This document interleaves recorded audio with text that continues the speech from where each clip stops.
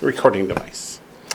If you join me in Bible study tonight, we're not studying a book. We're doing questions and answers, part 9, I think it is. We started last week, but we're just appending them to the other questions and answers from prior years.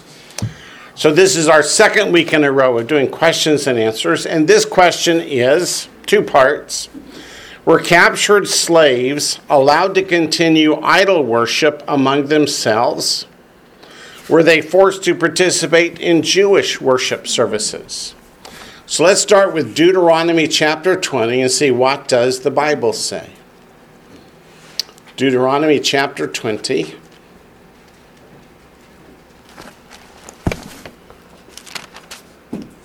Specifically, it's about captured slaves, not just somebody bought into your household like we're talking with Abraham a minute ago. Deuteronomy chapter 20, verse 14. It says, "But the women, the little ones, the livestock, and all that is in the city, all its spoil, you shall plunder for yourself, and you shall eat the enemy's plunder which the Lord gives you." So this gives the children of Israel permission by God that when they conquered a city, as God sent them out to conquer their enemies, they were allowed to take the women and the children as servants to themselves. So that's not a violation of God's law. Now, how they're treated, go to Leviticus chapter 25. Leviticus chapter 25, verses 44 to 46. Leviticus chapter 25, verses 44 to 46. It says, "And as for your male and female slaves whom you may have from the nations that are around you." So this is not talking about the children of Israel who've gotten poor and sold themselves into slavery to a neighbor. This is from a conquered nation. "From them you may buy male and female slaves. Moreover, you may buy the children of the strangers who dwell among you, and their families who are with you, which they beget in your land, and they shall become your property. And you may take them as an inheritance for your children after you, to inherit them as a possession. They shall be your permanent slaves. But regarding your brethren, the children of Israel, you shall not rule over one another with rigor." Now go on to Exodus chapter 31. And of course, slave and servant is the same word in Hebrew. So if you don't like one word, use the other. I was just reading what the scripture had.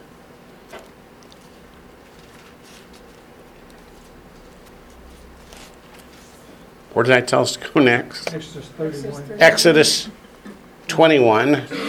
Did we go to Exodus 21? Okay. My mind suddenly went elsewhere.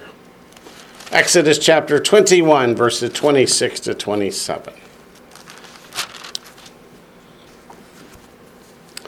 "If a man strikes the eye of his male or female servant and destroys it, he shall let him go free for the sake of his eye." Does this begin to show how you're supposed to treat a servant or a slave? With the same kindness that you would expect to be treated yourself? So if you strike the eye and they lose the eye, they go free for the sake of that eye. Verse 27, "If he knocks out the tooth of his male or female servant, he shall let him go free for the sake of his tooth." So does God allow us to mistreat slaves or servants? The answer is no. Remember, the same word that's translated slave or servant is the word for employee. And then to Exodus chapter 34. I know I haven't answered the question yet. We're just getting to how do you treat these people who have been captured in war and become your slaves or servants. Exodus 34, verse 11.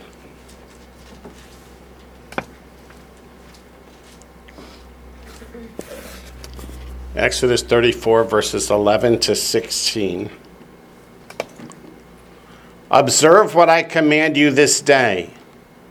Behold, I am driving out from before you the Amorite, and the Canaanite, and the Hittite, and the Perizzite, and the Hivite, and the Jebusite. Take heed to yourself, lest you make a covenant with the inhabitants of the land where you're going, lest it be a snare in your midst. But you shall destroy their altars, break their sacred pillars, cut down their wooden images. Not actually wooden images. What are they?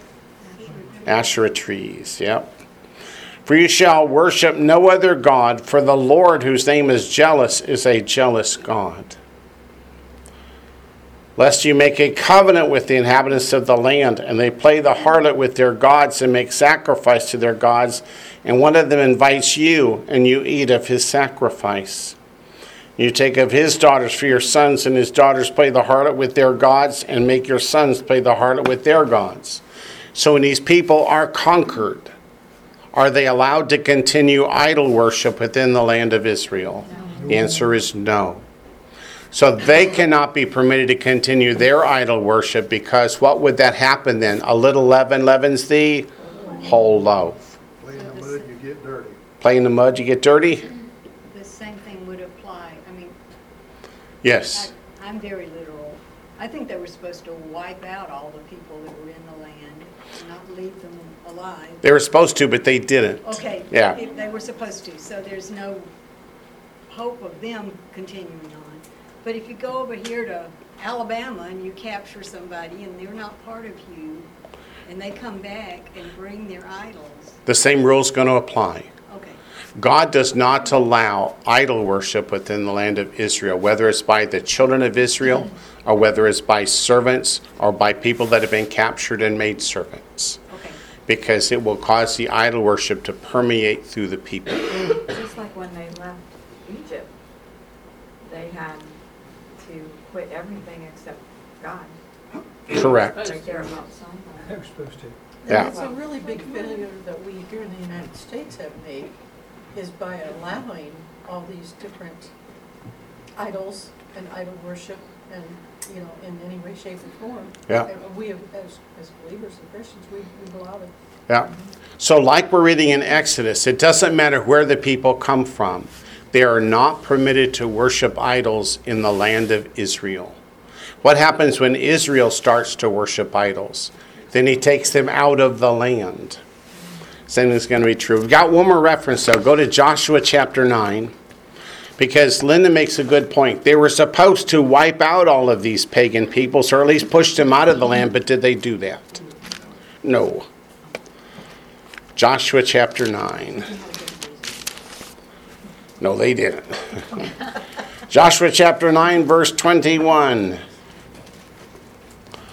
When they made treaties with these people that they were supposed to have made war with instead, what happens to them? Joshua chapter 9, verses 21 to 27. And the ruler said to them, let them live because they made an oath, a covenant on the name of God. But let them be woodcutters and water carriers for all the congregation, as the rulers had promised them. Then Joshua called for them, and he spoke to them, saying, why have you deceived us, saying, we are very far from you, when you dwell near us? Now therefore you are cursed, and none of you shall be freed from being slaves. So they managed to bring them into slavery instead of driving them out of the land. Woodcutters and water carriers for the house of my God. So they were forced to be servants in the tabernacle of God. Saying, what's that? Are these the ones that became believers, and when they left Babylon, they came out too? Yes, these are the ones that when the children of Israel were allowed to leave the Babylonian captivity and return, came back with them. Because serving in the house of God, they came to believe in God and wanted to continue to serve the true and living God. Yes. So, yes. Sorry. So would the Jubilee year apply to these people or not? The Jubilee year is not going to apply to these people. Interesting. They pass Yeah. on as an inheritance. They pass on as inheritance, as it said in the scriptures. Yeah. Verse 24, so they answered Joshua and said, because your servants were clearly told that the Lord your God commanded his servant Moses to give you all the land, and to destroy all the inhabitants of the land from before you. Therefore we were very much afraid for our lives because of you, and have done this thing. And now here we are in your hands. Do with us as it seems good and right to do to us. So he did to them, and delivered them out of the hand of the children of Israel, so that they did not kill them. But they became what? Servants in the tabernacle, to carry the wood for the fire and the water for the libations and such things. But that's it, because they're not Levites, right? Like they couldn't go in. Oh, they're not Levites. They cannot go in and perform sacrifices and things. In fact, could a non-Jew go into the temple or tabernacle? The answer is no. But they can carry the wood, and they can carry the water, and they can be servants to those who do the work. Bring it to the doors. Bring it to the doors. So to answer the questions, were captured slaves allowed to continue idol worship among themselves? The answer is no. Were they forced to participate in Jewish worship services? Not exactly, but they were required to serve the tabernacle and later the temple, and therefore became believers in God and chose to. Wayne, Yes, sir. I'm always impressed by them because when you look at Ezra and Nehemiah, they choose to come back. Right. They're obviously very committed to the God of Israel and to their long-term role there. Yeah. Because they choose to come back. Right. Many of the children of Israel chose not to come back. They stayed in Babylon. But these people who were servants to the house of God, doing the wood cutting and the water carrying, you're right, they chose to come back because they wanted to worship the true and living God. So that's a good thing. What happened when, say Solomon allowed his foreign wives to bring their foreign gods back into the land? It defiled the land. God allows no pagan idolatry in the land. Doesn't matter who's doing it. All right, the next question says, what does, quote, kings and priests to God mean? So let's go to Revelation chapter 1, verse 6.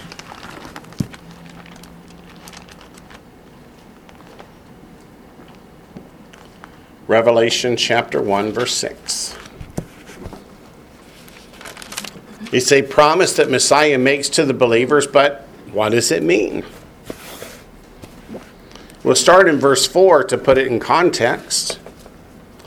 It says, John, to the 7 churches which are in Asia. That doesn't actually mean Asia. What's it mean? Asia Minor, which is today called Turkey. Grace to you and peace. What kind of a greeting is grace to you? It's what? A Gentile greeting, a Greek greeting. And peace, shalom, a Hebrew greeting. So speaking to all people that are believers, whether Jew or Gentile in birth. From him who is and who was and who is to come. That's a reference back to Isaiah referring to the Lord. And from the 7 spirits who are before his throne. That's from Isaiah chapter 11, verse 2. And from Yeshua the Messiah, the faithful witness, the firstborn from the dead, to the ruler and the ruler over the kings of the earth. Notice that, the ruler over the kings of the earth. When Messiah returns, he's King of kings and Lord of lords. To him who loved us and washed us from our sins in his own blood, and has made us kings and priests to his God and Father. To him be glory and dominion forever and ever. Amen. So when Messiah returns and establishes his messianic kingdom on the earth, what will the raptured and resurrected saints do? They are raptured and resurrected in Revelation chapter 4. They spent 7 years in heaven, I think, in detention going Aleph, Beit, Gimel, Dalet, but we'll find out. And then when Messiah returns, we return with him to rule and reign. What do kings do? They rule.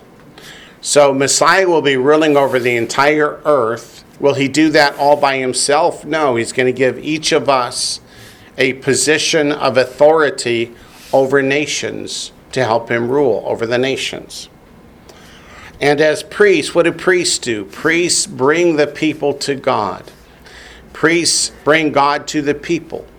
Priests preach the word of God.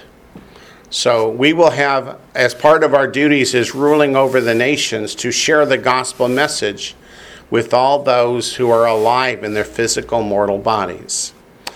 Those that go into the Messianic kingdom alive, not raptured and resurrected, not in their immortal bodies, will have children, and somebody's got to teach them. The fathers are supposed to teach the children, but how has that worked out in the past? Not so well. So we will be helping the Lord lead services and teach people and bringing them to faith in Messiah. Let's go to Revelation 5:10. Yes, can I repeat the question? What does, quote, kings and priests to God, end quote, mean? What's it mean?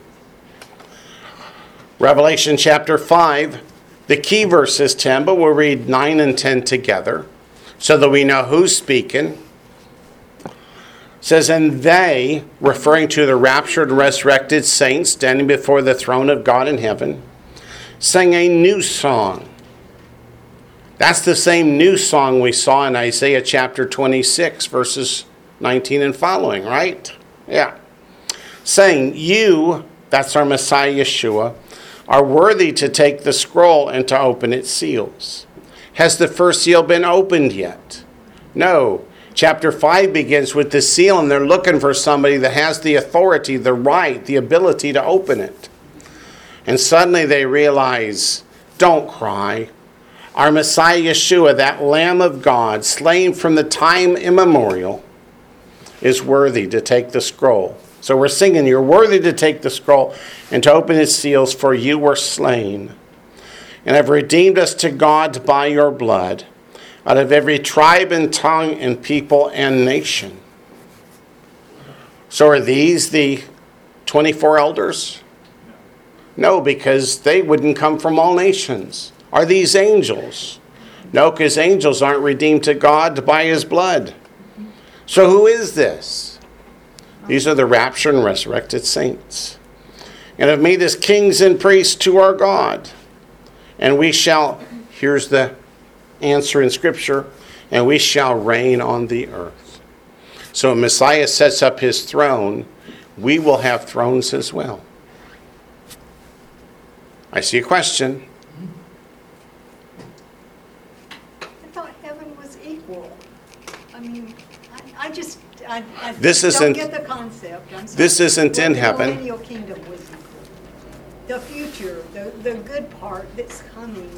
The millennial kingdom, no, it's not. There's some of us that are in our immortal bodies, having been raptured and resurrected, and the rest are physical living beings But they're all believers. at the start. But what about the children that are born over the 1,000-year millennial kingdom? Are they born believers? Okay. No, they're not. I have a question. So we shall reign on the earth. Go ahead, what's the question? I don't know if we're going to stay women or not. 'Cause women That question's coming up. Oh, That question's okay. coming up, so just hold that one.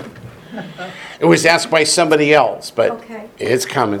Okay, so you said that, okay, the resurrected, those of us that come back, Those of us that come back in our resurrected bodies do not have children. No, we're not. but we're in a different state than the human, I'm gonna call them human. Okay. Yes, we will be in a different state. What does it say?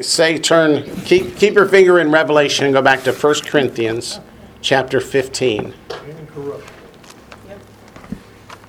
1 Corinthians chapter 15.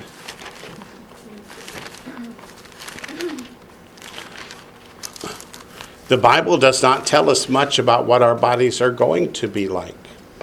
But they do tell us this, starting in verse 50, 1 Corinthians 15, verse 50.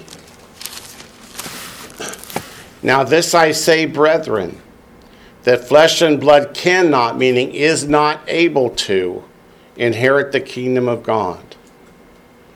Can you and I go stand on the planet Neptune? The answer is no.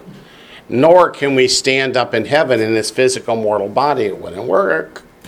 Nor does corruption inherit incorruption. Behold, I tell you a mystery. We shall not all sleep, but we shall all be changed in a moment, in the twinkling of an eye, at the last trumpet. For the trumpet will sound, the dead will be raised incorruptible, meaning not subject to sin, not subject to death, not subject to illness, not even COVID. And we shall be changed. For this corruptible must put on incorruption, and this mortal must put on immortality. And that's about all it tells us. Our body will be like that which Messiah had when he arose. Did he eat fish? And walk through doors and walls. What kind of body is that? We'll find out. Okay, on to Revelation chapter 20, which also talks about what it means to be kings and priests in a kingdom.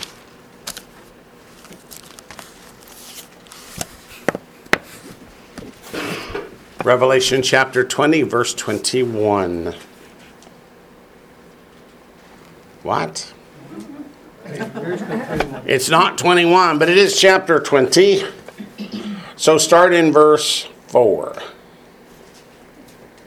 And I saw thrones, and they sat on them, and judgment was committed to them.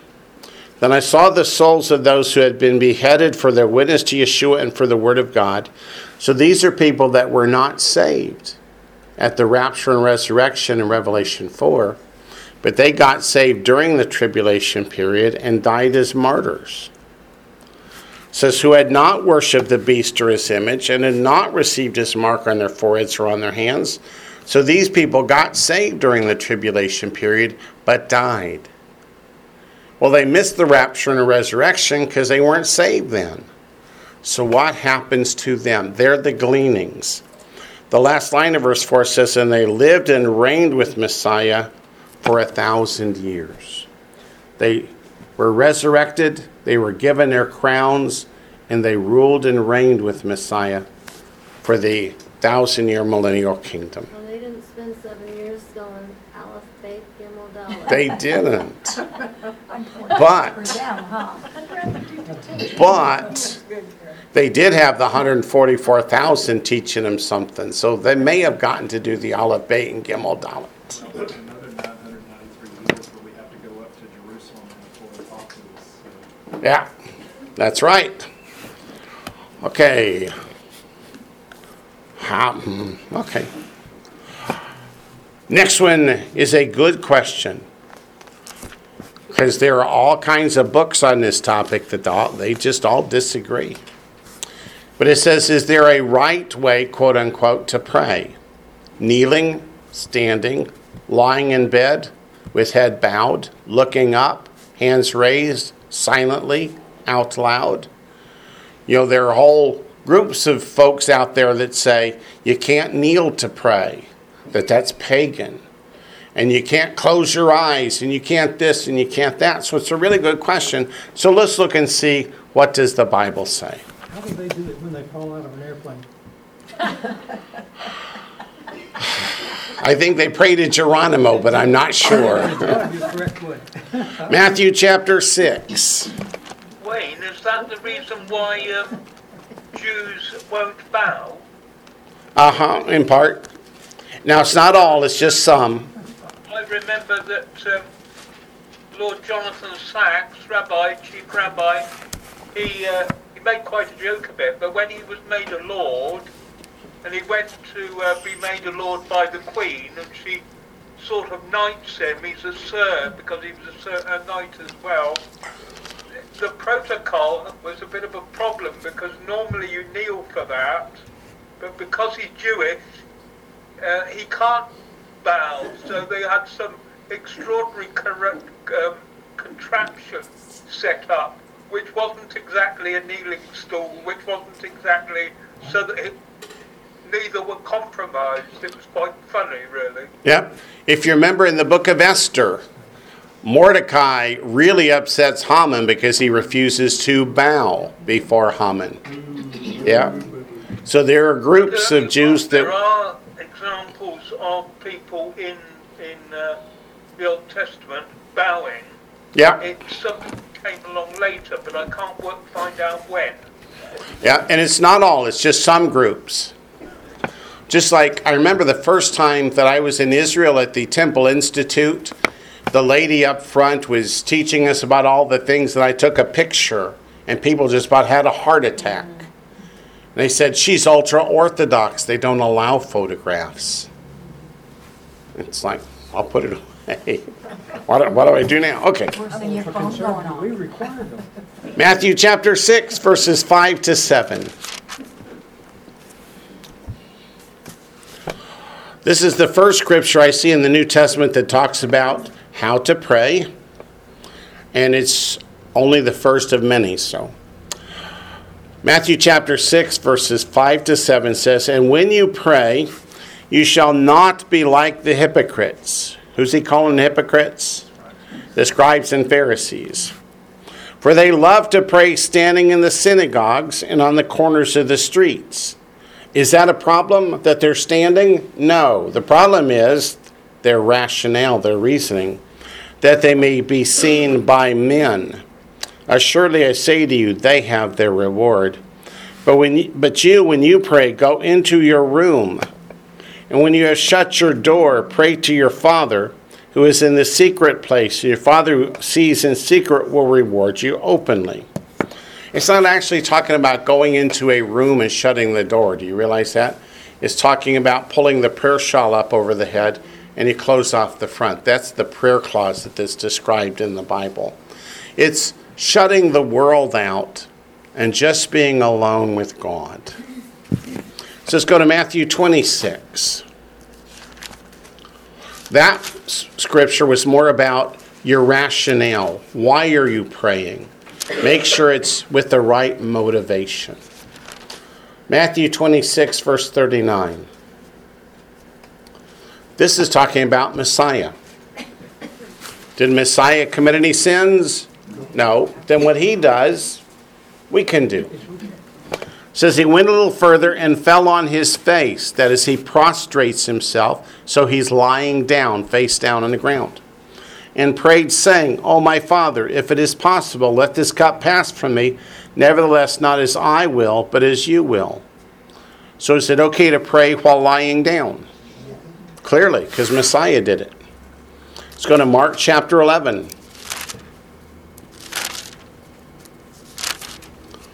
Mark chapter 11, verse 25.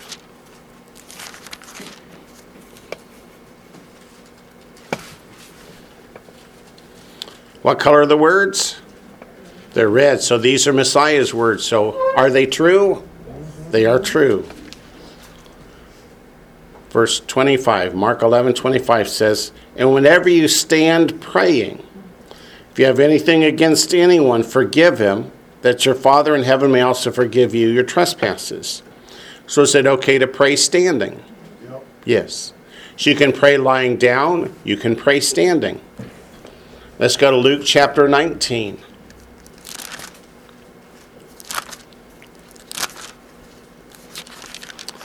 Luke chapter 19. Verse 46.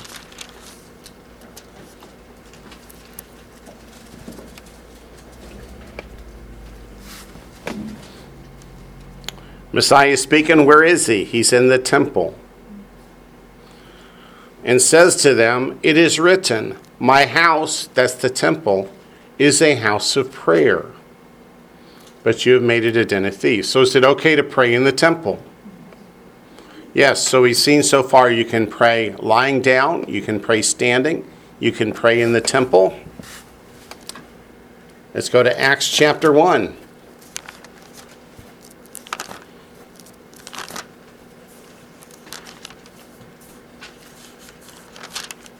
Verse 14.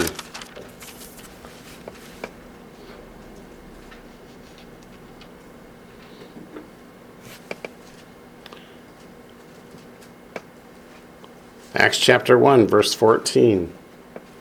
They're in the upper room, which means they're where? They're in Jerusalem, and they're not alone, right? They're in a group that are gathered together for worship. It says these all continued with one accord in prayer and supplication. So when you were in your room with the prayer shawl pulled up over your head, you were alone. Is it okay to pray alone? Yes. Here, they're gathered in the upper room and they're praying. Is it okay to pray together? Yes, it is. Let's go to Acts chapter 9. Verse 40. This is Peter. Acts chapter 9, verse 40. But Peter put them all out and knelt down and prayed. Can one pray when kneeling? Yes. So you can pray when lying down, when standing, in a group, or by yourself. You could do it while kneeling. And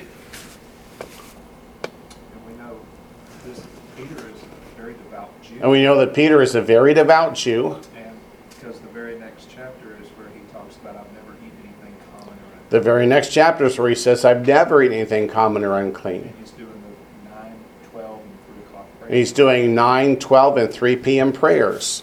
So is praying while kneeling a pagan act? No, it is not. Do people sometimes say it is? Yeah, but usually they don't have anything to back up their opinion. You know, and if this was a pagan act. If this was a pagan act, would God have healed That's exactly right. and answered Peter's prayer? No. God would not have answered. And we know that from Proverbs, don't we? Yeah. Next one's in Acts chapter 10. Speaking of Acts chapter 10 and Peter's vision. Verse 9. The next day as they went on their journey and drew near the city, Peter went up on the housetop to pray about the 6th hour. So can we pray on a housetop? Well, the 6th hour. We can. Only I warn you, in those days, rooftops were flat. So you've seen Fiddler on the Roof, right? Be careful, standing on the top of the roof. Acts chapter 10, verse 30. So Cornelius said, 4 days ago I was fasting until this hour, and at the 9th hour I prayed in my house. So you can pray on the rooftop. Can you pray in the house? Yes, you can pray in the house. Go to Acts 12:12.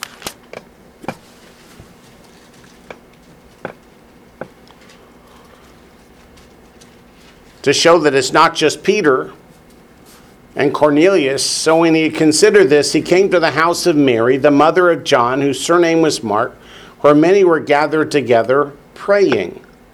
So they're gathered together in the house praying.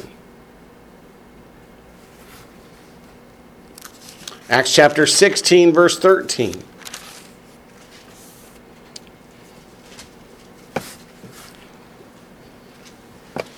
Acts chapter 16, verse 13. And on the Sabbath day. Is it okay to pray on the Sabbath day? Let's keep reading. On the Sabbath day, we went out of the city to the riverside where prayer was customarily made. So can you pray on Shabbat? Yes. Can you pray on Shabbat by a riverside? Yes. Acts chapter 20, verse 36.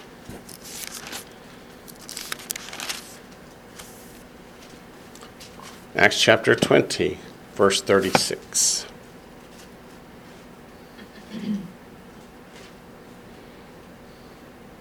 This is the Apostle Paul. When he had said these things, he knelt down and prayed with them all.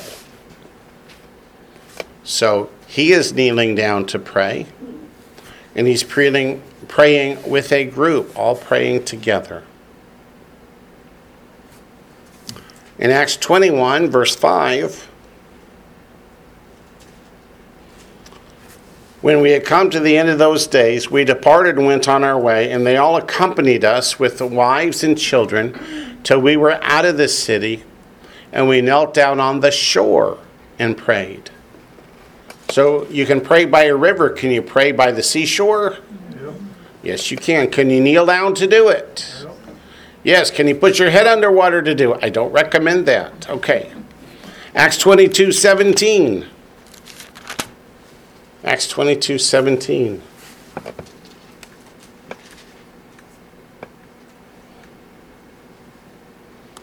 Now it happened when I returned to Jerusalem and was praying in the temple that I was in a trance. So I'm saying to me, make haste to get out of Jerusalem quickly, for they will not receive your testimony concerning me. So again, publicly praying in the temple in Jerusalem. No problem. Last scripture is 1 Timothy.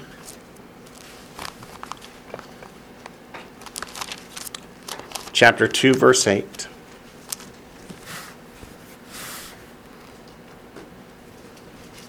First Timothy, not 2 Timothy. Chapter 2, verse 8.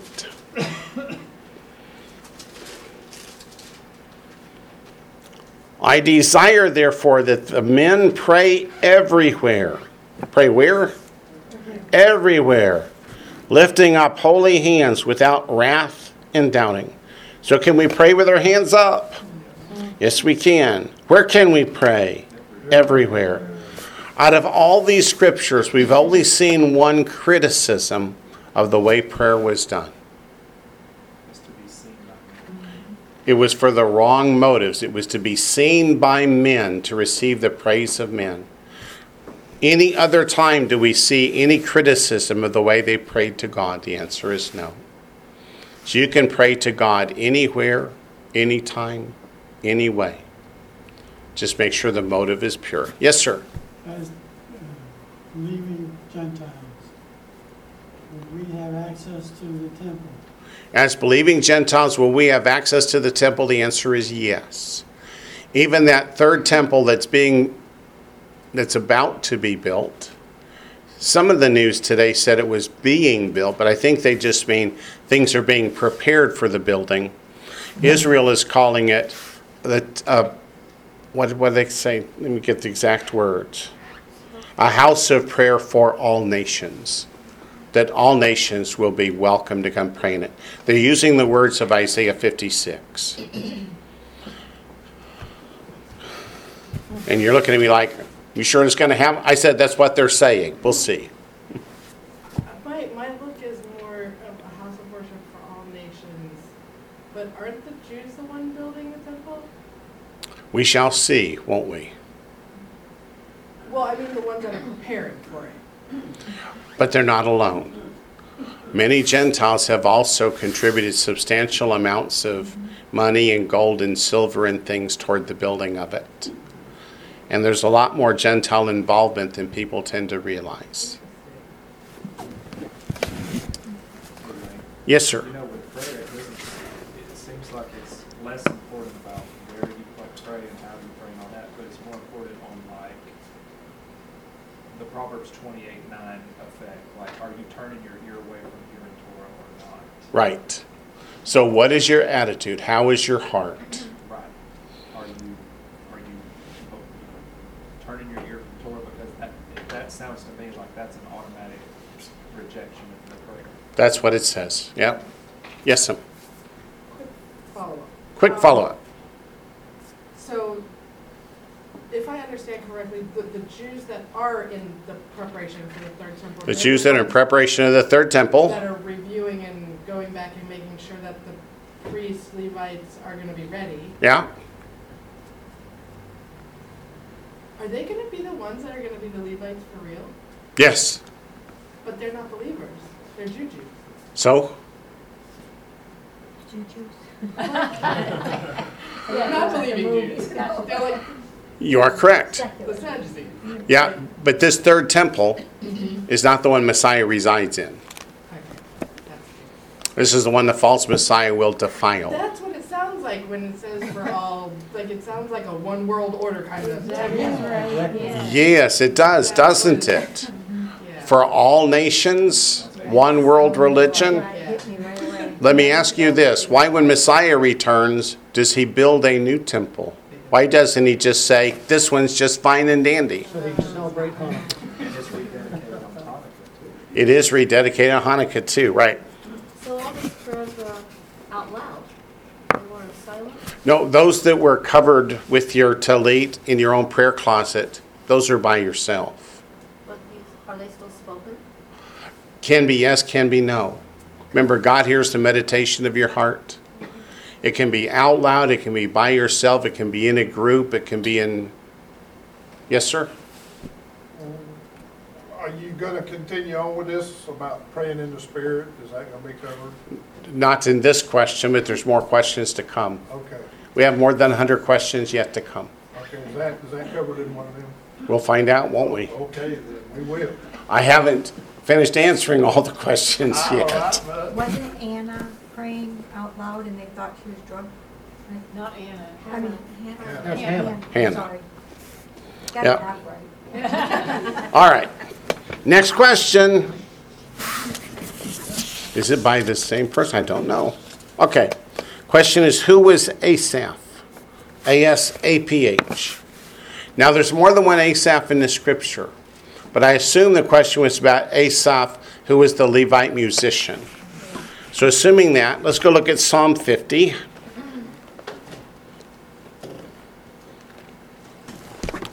Psalm 50.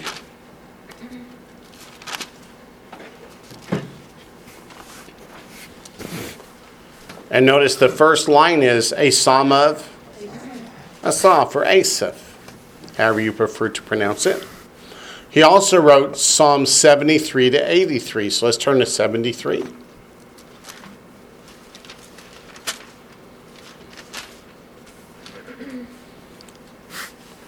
Psalm 73 begins book 3. And Psalm 73 says the Psalm of Asaph. 74, a contemplation of Asaph. 75, a psalm of Asaph. So who was this? Well, he wrote these psalms during the reigns of King David and King Solomon.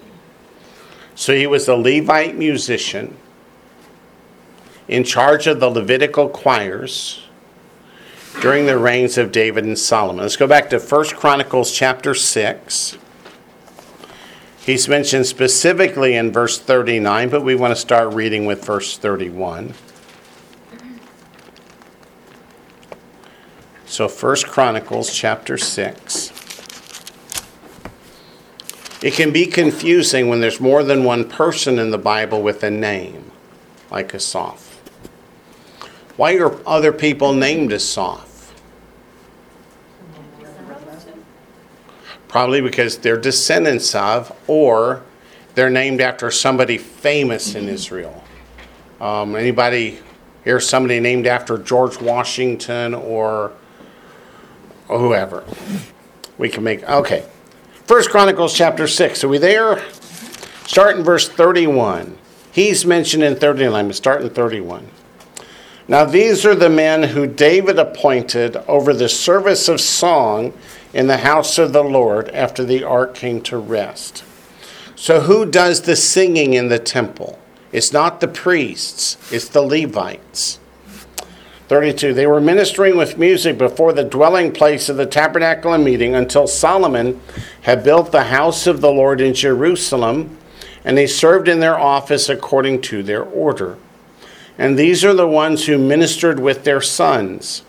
Of the sons of the Kohathites, what are Kohathites? They descend from Kohat. Were Haman the singer, he's mentioned in the Psalms too, isn't he? The son of Yoel, the son of Samuel, the son of Elkanah, the son of Jeroham, the son of Eliel, the son of Toah, the son of Zuph, the son of Elkanah, the son of Mahat, the son of Amasai, the son of Elkanah, the son of Joel, the son of Azariah, the son of Zephaniah, the son of Tahat, the son of Asir, the son of Abiasaph, the son of Korah, the son of Izhar, the son of Kohat, the son of Levi, the son of Israel, and his brother Asaph.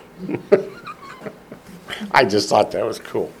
And his brother Asaph, who stood at his right hand, was Asaph the son of Berechiah, the son of Shemaiah, the son of Michael, the son of Baaseiah, the son of Malchiah, the son of Ethni, the son of Zerah, the son of Adiah, the son of Ethan, the son of Zima, the son of Shimei, the son of Jaha, and it just goes on.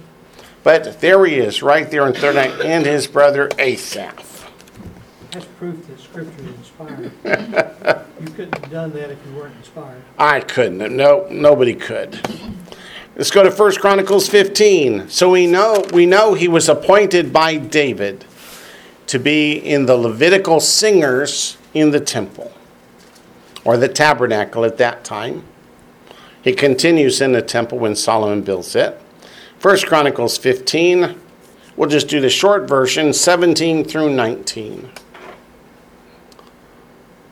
So the Levites appointed Heman, the son of Yoel, and of his brethren, Asaph, there's the Asaph, the son of Berechiah, and of their brethren, the sons of Merari, Ethan, the son of Cushiah, and within their brethren of the second rank, Zechariah ben Jaaziel, Shemiramot, Jehiel, Uni, Eliav, Benaiah, Maaseiah, Mattathiah, Eliphelah, Mikneiah, Obed-Edom, and Jael the gatekeepers. One of these days, somebody's going to be named Bill. But, okay.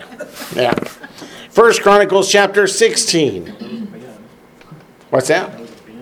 Yeah, there was a Ben. I got a little asterisk there that says, yeah, he gets omitted in some of the texts. Okay. 1 Chronicles 16. That's such a non-inspired name, son. Yeah. I'm sure it was short for Benjamin, son of my right hand. 1 Chronicles 16, verses 4 to 7. Talking about David. He appointed some of the Levites to minister before the ark of the Lord, to commemorate, to thank, and to praise the Lord, the God of Israel. Asaph, the chief. So he wasn't just one of the Levite singers. He was the chief Levite singer. And then in 2 Chronicles 16, we're going to find out he continued through the reign of Solomon. 2 Chronicles 16, verses 4 to 7.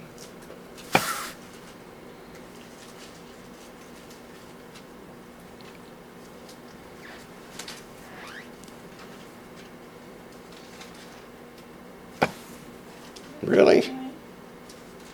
That's the one you just had. Okay, so drop that one. But that tells us who he is anyway. He is the chief Levite singer in the temple during the reigns of David and Solomon. So let's go on to the next question. According to sages/experts, when was the Bible originally written? This one I was a little less clear on what the question was, but let me answer it and then we'll see if I got it answered.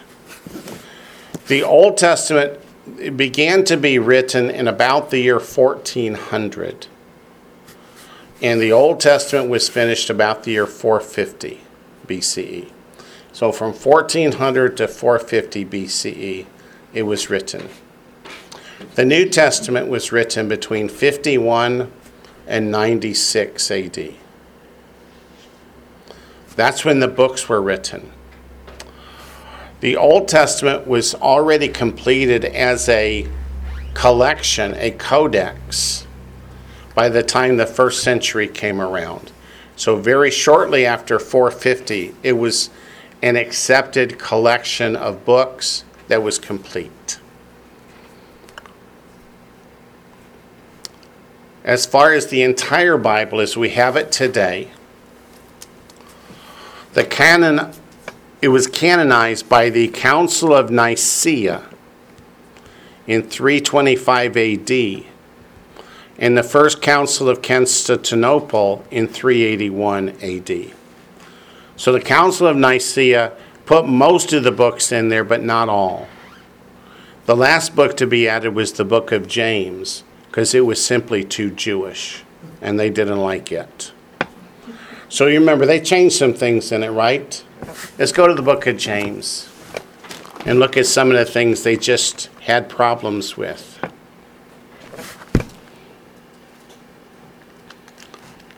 Book of James, chapter 2.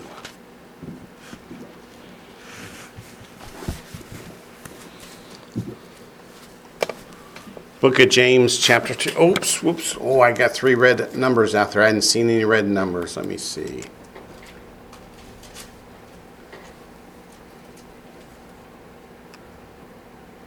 Why did the Orthodox, she was ultra-Orthodox, not allow photos? They consider that to be the same as a graven image. I disagree, because a graven image is one to be worshipped, and the photograph is not that, but that's what they think anyway. And it says Native American customs used to be that they too would refuse because it would steal their soul. That wasn't the Jewish reason. Their reason was they didn't want anything to be considered an idolatrous image. The next question says, is giving money to the Temple Institute providing Satan with the means for him to step up and take it over, or is it calling on Messiah to return and fulfill prophecy? I say the latter. We have an obligation in the Scripture to rebuild the temple, and it will be used to worship God until the midpoint of the tribulation period when the false Messiah is going to take it over. And the number 3 was, in my opinion, yeah. Okay. Book of James, chapter 2. My brethren, do not hold the faith of our Lord Yeshua the Messiah, the Lord of glory, with partiality. For if there should come into your assembly a man with gold rings and fine apparel, and there should also come in a poor man in filthy clothes. Problem is that word is not assembly. Assembly in Hebrew is kahal. This word is synagogue. And the Catholic Church just could not accept the fact that the first believers in Messiah met in synagogues. Because that means meeting on Shabbat. What's that name for that again? The name for assembly? I mean, what is the word? Assembly, for synagogue is the word here, synagogan. The Hebrew word for an assembly is a kahal. And they changed it from synagogue to assembly because they didn't want people to know that the believers were meeting in synagogues up until much later than the 1st century. That was one of the things. The other is, it says, show me your works. They didn't like that, but they finally decided once they changed a synagogue to assembly that they could take it.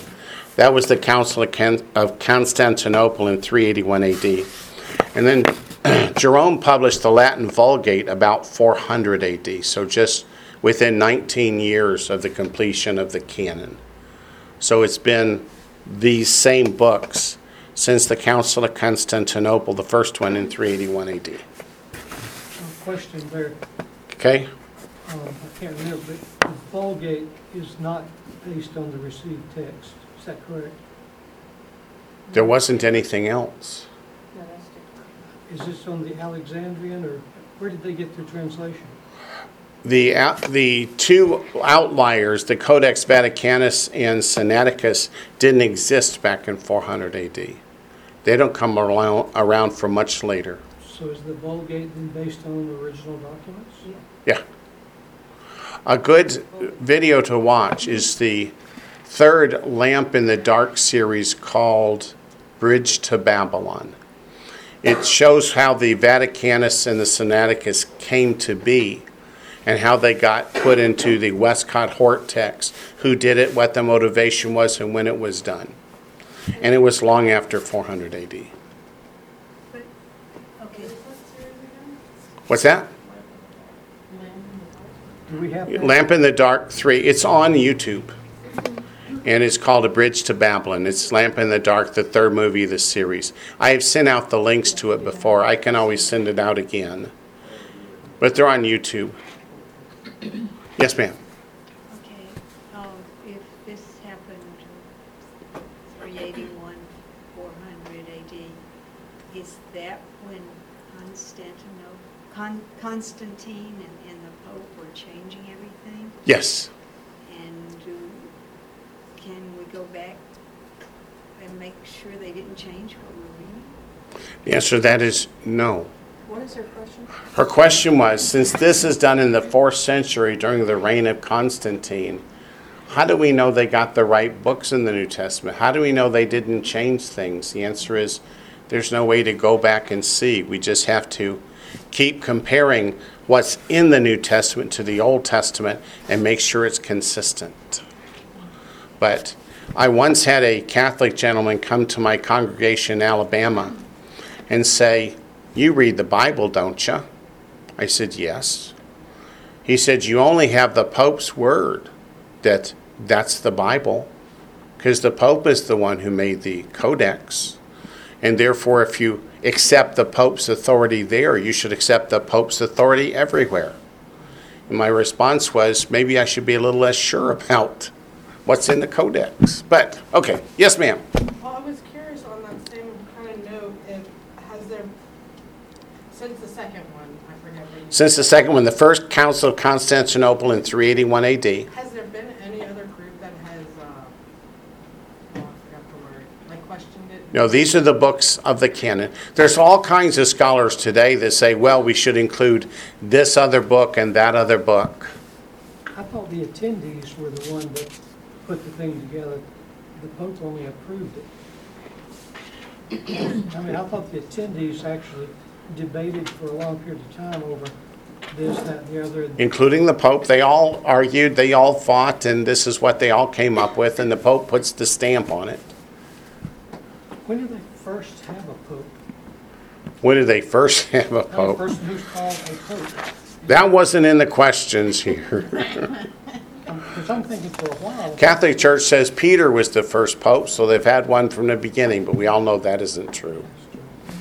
So let's go on to the next question, because I haven't researched that one to find out when the first one was that I would consider a Pope. So the Pope should really be like a great rabbi. Yeah, he should be. Pope should be, but that's not who they picked. Okay. Well, I know what aren't we having a mass Pope right now. Yeah, okay. Next. Next one. Yeah, there are a lot of immorality among those popes. Yep. Any of the historical shows they show in the popes, you just shouldn't watch. They're so filthy. So I just have to turn them off. So, if you look at Matthew 24:5, so let's go to Matthew 24:5 since the question is going to deal with it. Matthew 24:5. And not all the questions come from the same person, and they're intermixed so that nobody gets called out on a carpet. That's never my intention. Matthew 24:5. For many will come in my name, comma, saying, I am the Christ, comma, and will deceive many. So if you look at Matthew 24:5 without punctuation, which I assume the original Hebrew would not have had, and that is true. The original Hebrew has two punctuation marks, the et nach and the other one. And one indicates the middle of a sentence, the middle of a verse. You're supposed to pause and take a breath and then go on. And the other indicates the end of the verse. Of course, they were not in the original, but they've been added to help us in our reading of it. So the original Hebrew, Matthew was originally written in Hebrew. No, it did not have the commas. And then the person quotes, for many will come in my name saying, I'm the Christ, and will deceive many. The person says, I've always read this as many people declaring themselves to be the Messiah and tricking people into believing that they are, and that is true. So her understanding there is historically correct. But if you consider this without the punctuation, could Yeshua have been saying that? Many will come in Yeshua's name, saying that Yeshua is the Messiah, and these people will deceive many, perhaps through false teachings in Yeshua's name. For example, by misrepresenting Yeshua as the church has misrepresented him over the last 2,000 years, where it claimed it represented Yeshua while at the same time declaring Yeshua drank blood and ate human flesh, etc. So I understand where the person is coming from, and it's a very great concept and something to think about, but no, it's not correct. Her original, or that person's original understanding is correct. And I'll explain why in a moment, but first, this person is correct that there are many warnings in the scripture about false teachers. Let's start with Matthew chapter 7. Matthew chapter 7. There are many warnings in the scriptures about false teachers and being careful, be aware of them. Matthew 7:15, Messiah's words, says, beware of false prophets who come to you in sheep's clothing, but inwardly they are ravenous wolves. Let's go next to Matthew 24, verse 11.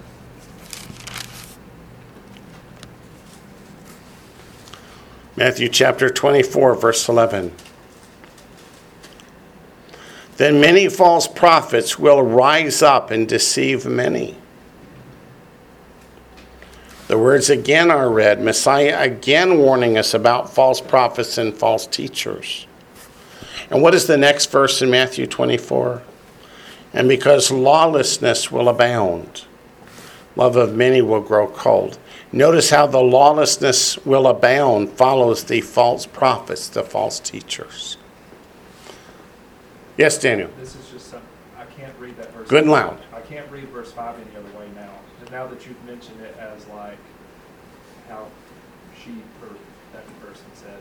But if you misrepresent Messiah in a different light, wouldn't you be representing him as a false prophet?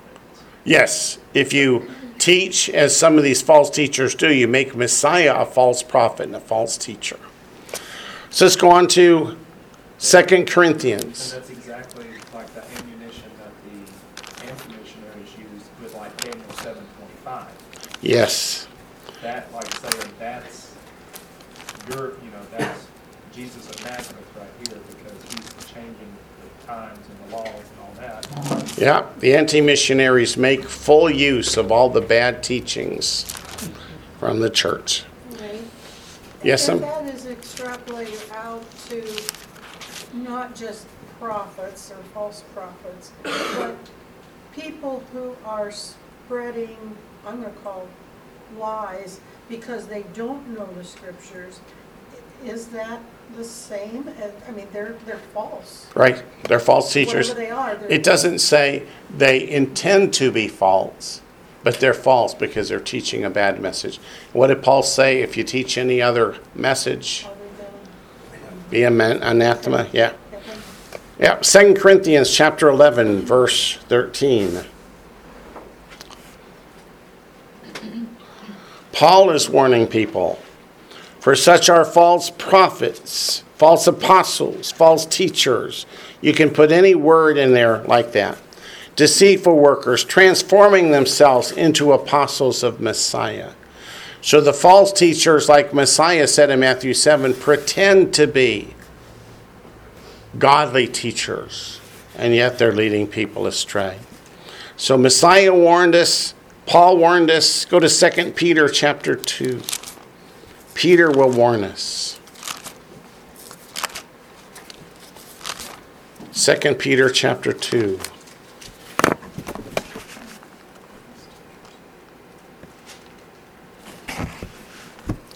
Verse 1. 2 Peter chapter 2, verse 1.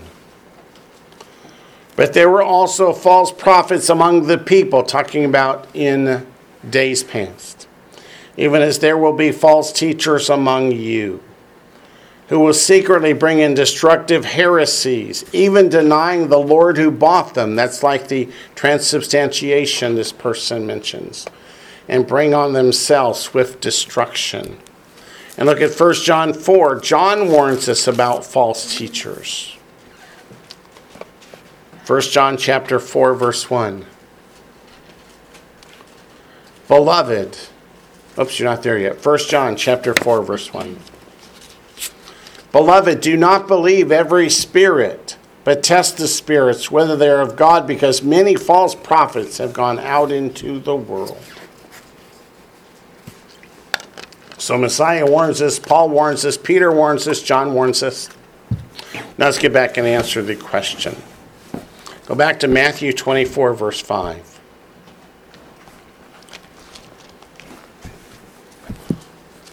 In Matthew chapter 24, verse 5, it says, for many will come in my name, saying.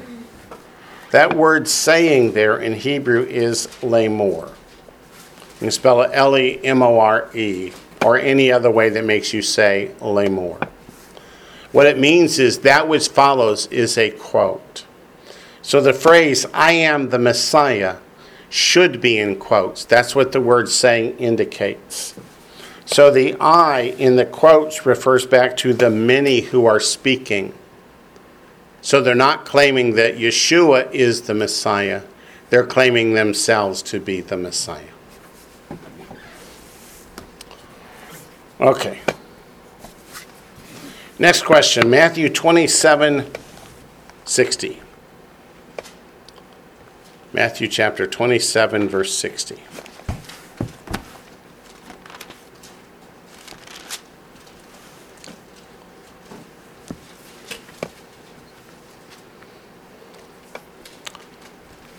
Matthew chapter 27. We'll read 59 and 60 to give the full sentence. So it's when Joseph, that's Joseph of Arimathea, of course, had taken the body, that's Messiah's body. He wrapped it in a clean linen cloth and laid it in his new tomb, which he had hewn out of the rock. And he rolled a large stone against the door of the tomb and departed. How many of you have been to that tomb? It's right at the edge of a big rock, but a field, a garden, a place where they grow food. So that's the essence of the question here. Matthew 27:60. Why was the tomb located so close to an olive grove / olive press when the tomb would be considered unclean? Were there other tombs nearby? Was the placement of tombs in the midst of food-producing areas common or unusual? Good question, right? So let's just come to the answer. The tomb would be unclean after it had been used. That's true. But only the tomb or cave in which the body has been placed. Where is Abraham buried? In Machpelah. Why did he buy Machpelah? His wife died. As a burial place for his wife. The cave of Machpelah was at the edge of the field. The field is usable for growing and agriculture and stuff, but the tomb, which is in the Rocky Mountain, that area is not. But burying a body in that tomb doesn't defile the land. It just defiles the tomb where the body is placed. So yeah, it was not at all uncommon to have a tomb at the edge of a field, because you can't cultivate the mountain in which the tomb is cut. And yes, there are other tombs in the Garden of Gethsemane area. One place that I have been that most people don't ever get to go in the Garden of Gethsemane is the tomb where Mary is buried. Mary, the mother of Messiah. The reason the Catholic Church does not allow people to go in there is because you can see in the cave and you can see the bones. Catholic Church teaches that Mary ascended bodily like Messiah, but yet they venerate and worship the tomb where she's buried because you can still see the bones. So they don't allow many people to go in there. That really is Mary. That's just what's been traditionally taught from the time. You remember Queen Helena, the most successful architect and not architect, archaeologist of all time. Yeah. But they venerated as Mary's tomb. And yes, that's in the Garden of Gethsemane. Where is the largest Jewish graveyard in the world? It's on the Mount of Olives, where you find the Garden of Gethsemane. So it's only the tomb or cave that is unclean. When people would go up to Jerusalem for the festivals, the authorities would whitewash the tombs that had been used, the caves that had been used as tombs, so that if a rainstorm came up, the pilgrims wouldn't run into it to be defiled. Walking by it wasn't a problem. Going inside it, that's the problem. So it's not in the garden, it's just near it, but there are other tombs nearby, and there are many tombs on the Mount of Olives, since Ezekiel 43 indicates Messiah will return there. So since Messiah will set his feet on the Mount of Olives, that's where everybody wants to be buried. Yes, ma'am? Once the body is removed, can it be sanctified again? Once the body is removed, can it be sanctified or made holy again? The answer is no. Once there's dead, it's dead. Once they're dead, it's dead. Yep, it's unclean. So whitewashing, it doesn't help. No. In Deuteronomy 14:21, oh, this is a good question. It's a hard question, but a good question. Deuteronomy 14:21. I got so many good questions. Just have to make sure I give decent answers. Deuteronomy 14:21. It says, "You shall not eat anything that dies of itself."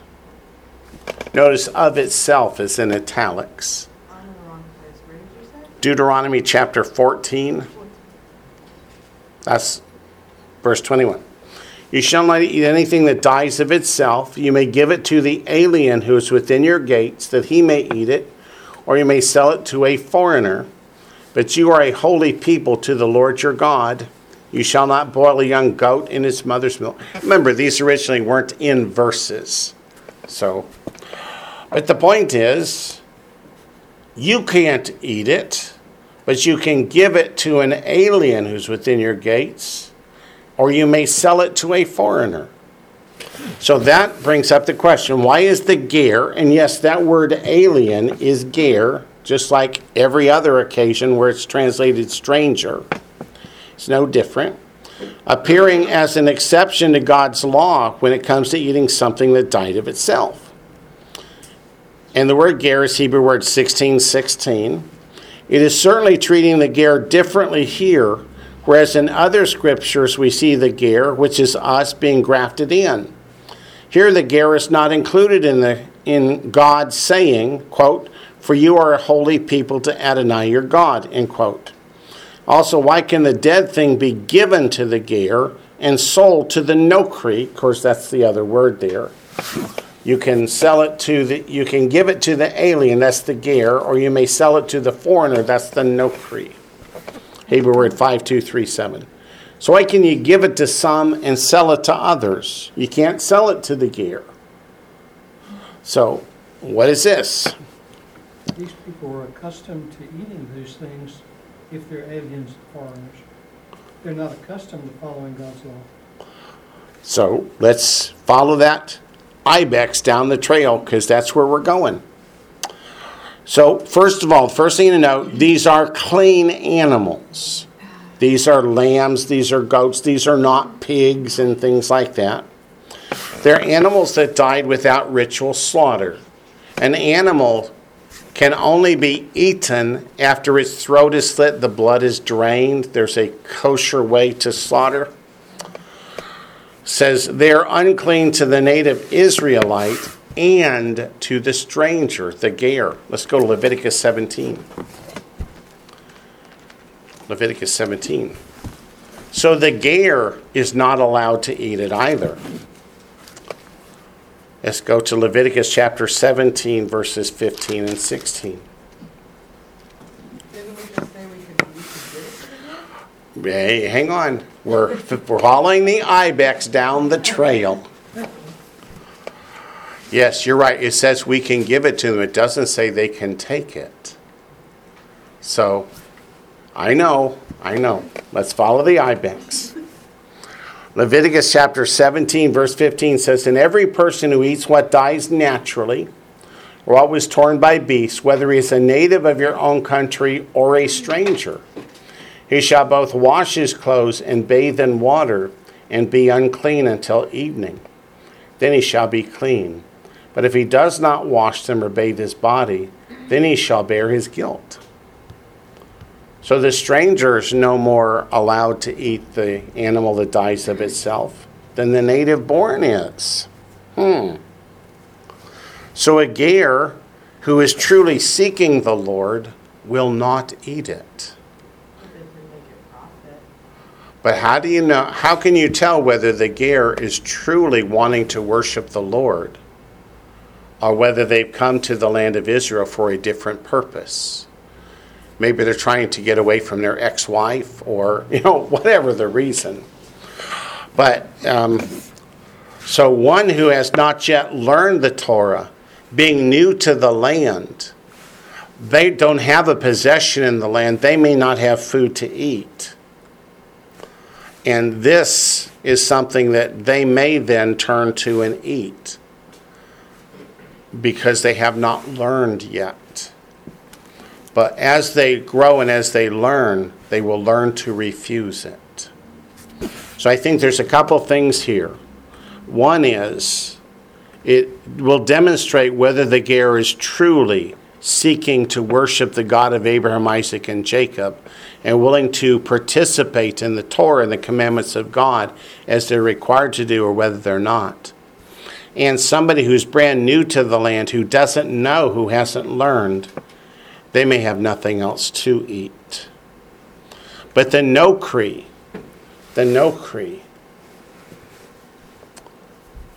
they're not dwelling in the land, they're passing through. Why did the caravans of these aliens pass through the land? It was a main thoroughfare. It's a main thoroughfare. They're usually coming through for commerce. Going to Egypt. They have no interest in the God of Abraham, Isaac, and Jacob. They have no interest in following the commandments. They're not going to follow the commandments. So God says you can sell it to them because they don't care anyway. And they have plenty of money because they're merchants. Whereas the ger who's new to the land may not have anything else to eat. That's the best I could do with that one. Wayne? Yes, ma'am. That just brings me to another question. Which is? Okay, so at Pesach, we get rid of all the leaven Yes. products, right? I throw them in the trash, but could I be giving them to my neighbors? I wouldn't. I throw them in trash myself. Okay. Because I don't want to lead my neighbor into sin.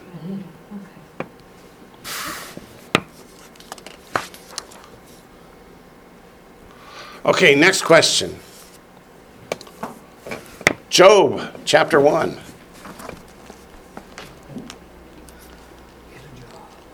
Job, chapter 1. So would you say that Deuteronomy 14:21 thing is kind of the equivalent of God saying to Peter, rise, Peter, kill and eat? Yeah, I'd say it's kind of like rise, Peter, kill and eat. Will Peter kill and eat, or will he refuse? The ger should refuse the meat. So you'll see whether he's interested in following after God or not. Yep. Job chapter 40 verse, no it's not, it's Job chapter 1. What did I say? Job 1. Not chapter 40 verse 1. Got to get the one in the right place. Job 1:16.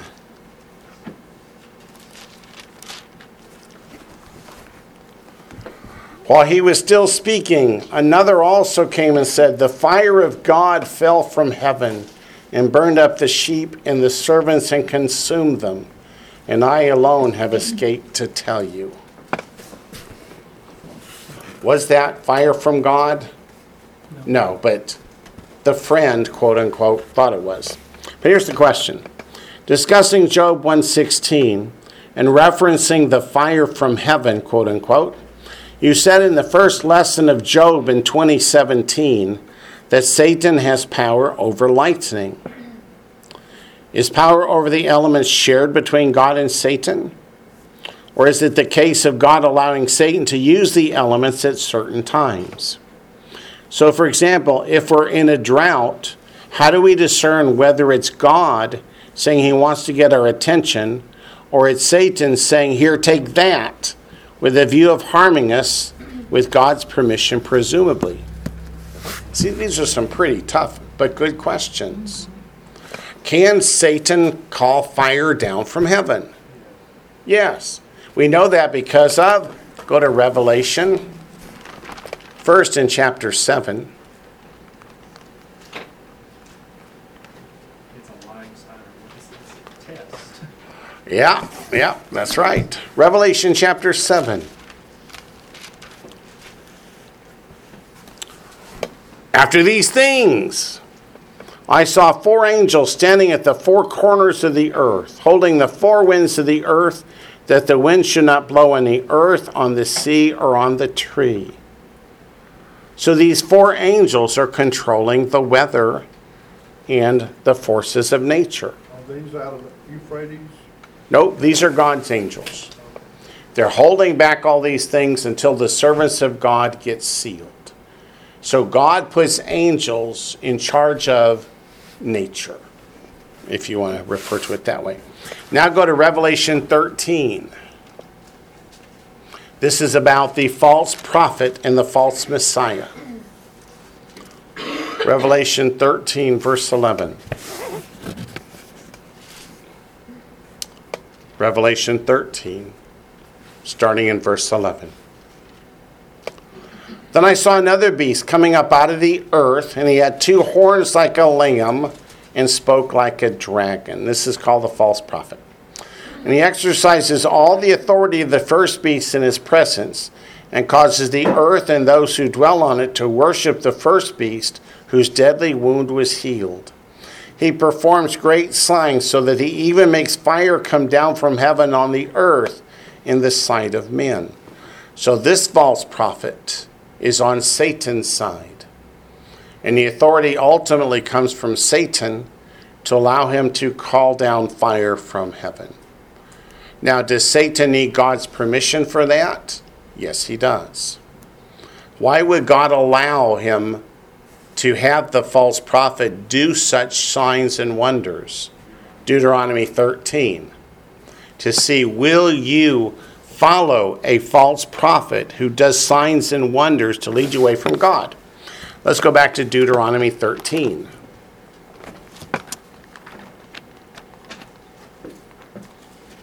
In the book of Job, did Satan have to get God's permission before he brought these things on Job? Yes, he did. Deuteronomy 13, 1-5. If there arises among you a prophet or a dreamer of dreams, and he gives you a sign or a wonder while calling fire from heaven, that's a sign or a wonder, and the sign or the wonder comes to pass, of which he spoke to you, saying, let us go after other gods, which you have not known, let us serve them. Is that not what the false prophet's doing, saying, worship the first beast? You shall not listen to the words of that prophet or that dreamer of dreams, for the Lord your God is testing you, to know whether you love the Lord your God with all your heart and with all your soul. You shall walk after the Lord your God and fear him, and keep his commandments and obey his voice. You shall serve him and hold fast to him. But that prophet or that dreamer of dreams shall be put to death, because he has spoken in order to turn you away from the Lord your God, etc., etc. Okay, so the answer to the question is, Satan needs God's permission to do something like calling fire down from heaven. Why does God permit it? As a test to see, will you follow the Lord your God or not? I mean, if I did a miraculous thing right now and called up the dead and have you say, praise Satan, what are you going to do? Run. You're going to run, that's right. It doesn't matter that I was able to do something miraculous. It's a test from God. Okay. Point. Yeah, go ahead. But it would be presumption to say that tornado was caused by God to destroy the people who are evil. Or Correct. that tornado was caused by Satan because he was destroying good people. Right. We can't make those calls. So I think sometimes we have an inkling to make the call, maybe not. So the rest of the question was, we're in a drought. Do we discern whether it's God, etc.? So my answer to this is, we discern by looking at the context, the situation. Does the Lord have reason to be judging us to call us to repentance? Are we, say, in the United States, pushing Israel to give away the covenant land that God said, thou shalt not give away? When we're doing things like that, and we have great famine in half the nation and floods destroying the food in the other half, we might think that perhaps God is trying to call us to repentance. But, on the other hand, Job was walking in righteousness and holiness. He had no reason to think that God is punishing me, to call me back to repentance. So we discern by looking at the circumstances, look at ourselves. Do we deserve God's judgment to be chastisement to call us to repentance? Other than that, you can never, with 100% certainty, say God did this or God allowed it, Unless God tells you. unless God tells us. What about Korah? Back at the mountain. When you've got a prophet that says, God's about to do this, and he does it, Right. then that's not too hard to discern Right. where it came from.